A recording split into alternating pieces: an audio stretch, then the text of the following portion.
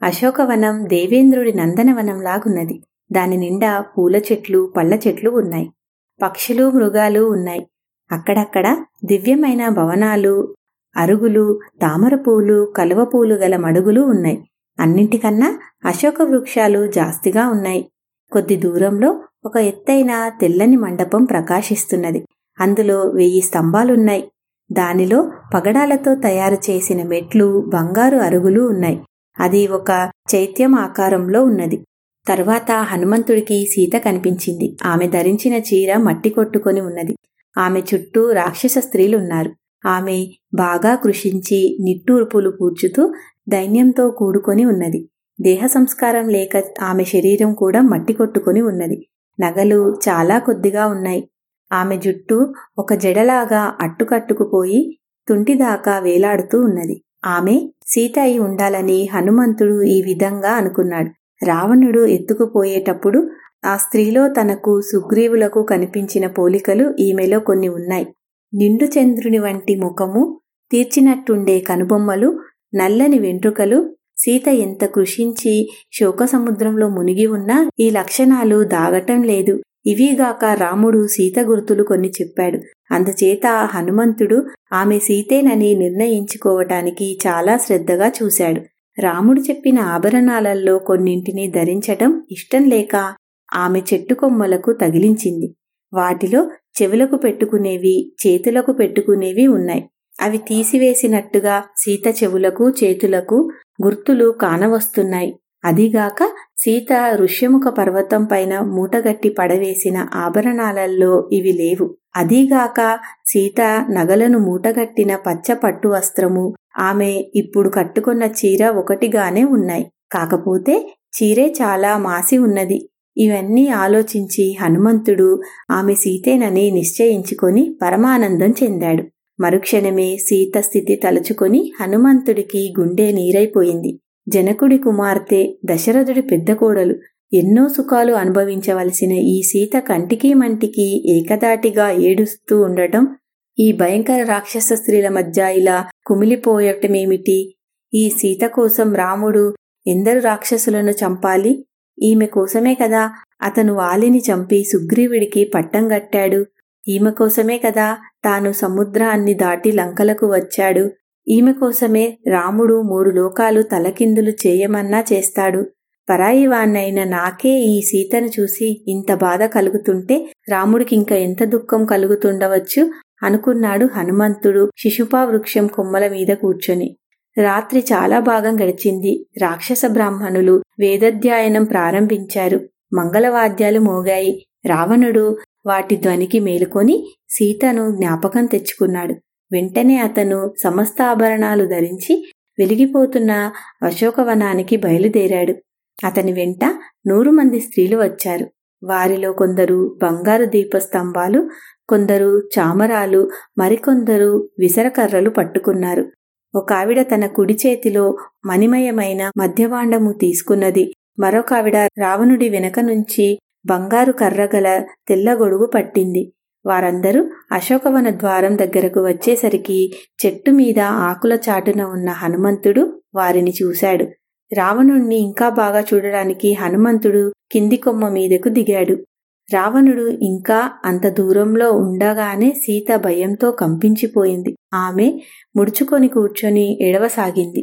కటిక నేల మీద కూర్చొని భయపడి ఏడుస్తూ దుమ్ము కొట్టుకొని ఉన్న సీతతో రావణుడు ఇలా అన్నాడు: నన్ను చూసి ఎందుకు భయపడతావు సీత? ఇక్కడ నీకు హాని చేసేవారెవరూ లేరు. నేనా నీ మీద మోహంతో తప్పించిపోతున్నాను. కాని నీకు నా మీద కొంచెం కూడా ప్రేమ లేదు. ఎందుకిలా శోకిస్తావు? నన్ను నమ్ము, స్నేహబుద్ధితో చూడు. తల దువ్వుకోక మురికిబట్ట కట్టుకొని అర్థం లేని ఉపవాసం చేయటం నీకెంత మాత్రమూ తగదు. కారిపోయిన నీటిలాగా పోయిన యవ్వనం తిరిగి రాదు. భోగాలు అనుభవించు. నీ వంటి అందగత్తె సృష్టిలో లేదు.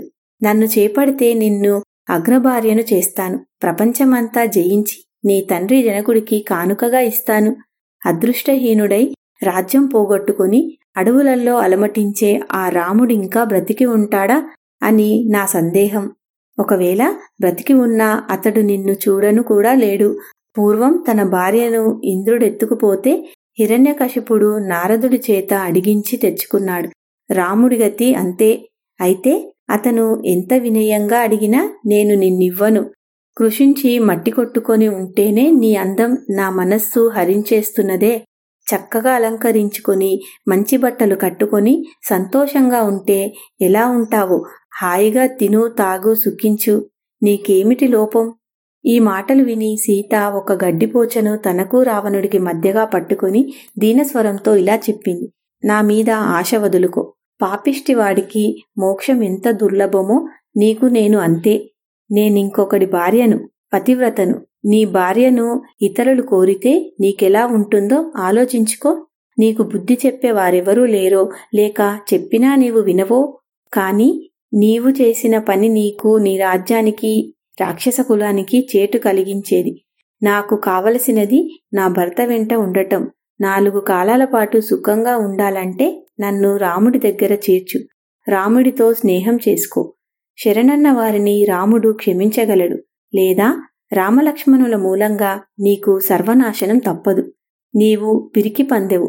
రాముడు జనస్థానంలో ఉన్న రాక్షసులనందర్నీ చంపేయటం చూసి భయపడి రామలక్ష్మణులిద్దరూ బయటికి వెళ్లి ఉండగా నన్ను దొంగిలించి తెచ్చావు. వారి గాలి ఏమాత్రం సోకినా పులుల వాసన తగిలిన కుక్కలాగా నీవు పారిపోయి ఉందువు. అటువంటి రామలక్ష్మణులతో యుద్ధం పెట్టుకోకు. సీత ఆడిన ఈ పరుషవచనాలకు రావణుడు మండిపడి, నీవన్న మాటలల్లో ప్రతి ఒక్క మాటకు నిన్ను చంపవచ్చును. కాని నీ మీద మోహం చేత నేనా పని చెయ్యలేకుండున్నాను. నేను చెప్పిన గడువింకా 2 మాసాలున్నది. ఈ లోపల నా భార్యవు కావటానికి సమ్మతించవో నిన్ను ఉదయపు పలహారం కింద వండించుకొని తింటాను అన్నాడు. అతను సీత వెంట ఉన్న రాక్షస స్త్రీలతో, మీరు నయానో భయానో ఈ సీత మనస్సు నా మీదికి మళ్లేటట్లు చెయ్యండి. ఆమెకిష్టం లేని పనులు చేయడానికి కూడా ఇప్పుడు ఆజ్ఞ ఇస్తున్నాను అన్నాడు. రావణుడి వెంట ఉన్న భార్యలల్లో దేవగాంధర్వ స్త్రీలు సీతను చూసి జాలిపడి తమ సానుభూతిని ఆమెకు తెలియజేశారు. రావణుడి కడగొట్టు భార్య అయిన ధన్యమాలిని రావణుణ్ణి కౌగిలించుకొని, ఆమెకు నీపై ఇష్టం లేదు.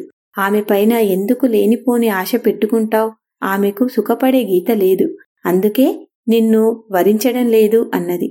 రావణుడి మాటలు విని చిరునవ్వు నవ్వి స్త్రీలతో సహా తన ఇంటికి తిరిగి వెళ్లాడు. అతను వెళ్లిపోగానే రాక్షస స్త్రీలు సీతను మాటలతో హింసించారు, ఆయుధాలతో బెదిరించారు. కొందరు రావణుణ్ణి పొగిడారు, కొందరు రాముణ్ణి తిట్టారు. మేము చెప్పినట్టు చెయ్యకపోతే నిన్నిప్పుడే తినేసి అన్నది మరొకటి. మళ్ళీ పోట్లాడుకోకుండా దీన్ని ముందుగానే ముక్కలు ముక్కలుగా కోసి సమంగా పంచండి అన్నది మరొకటి. కళ్ళు కూడా ఉంటే ఇంకా బాగుంటుందని మరొకటి అన్నది. సీతకు ఒక వంక భయము, మరొక వంక అసహ్యము కలిగాయి. ఆమె తాను కూర్చొని ఉన్న చోటు నుంచి లేచి శింశుపా వృక్షం కేసి నడిచి ఒక అశోక వృక్షం కింద దాని కొమ్మ పట్టుకొని నిలబడి తన దుస్థితిని గురించి తలుచుకుని, సీతకు ఒక వంక భయము, మరొక వంక అసహ్యము కలిగాయి.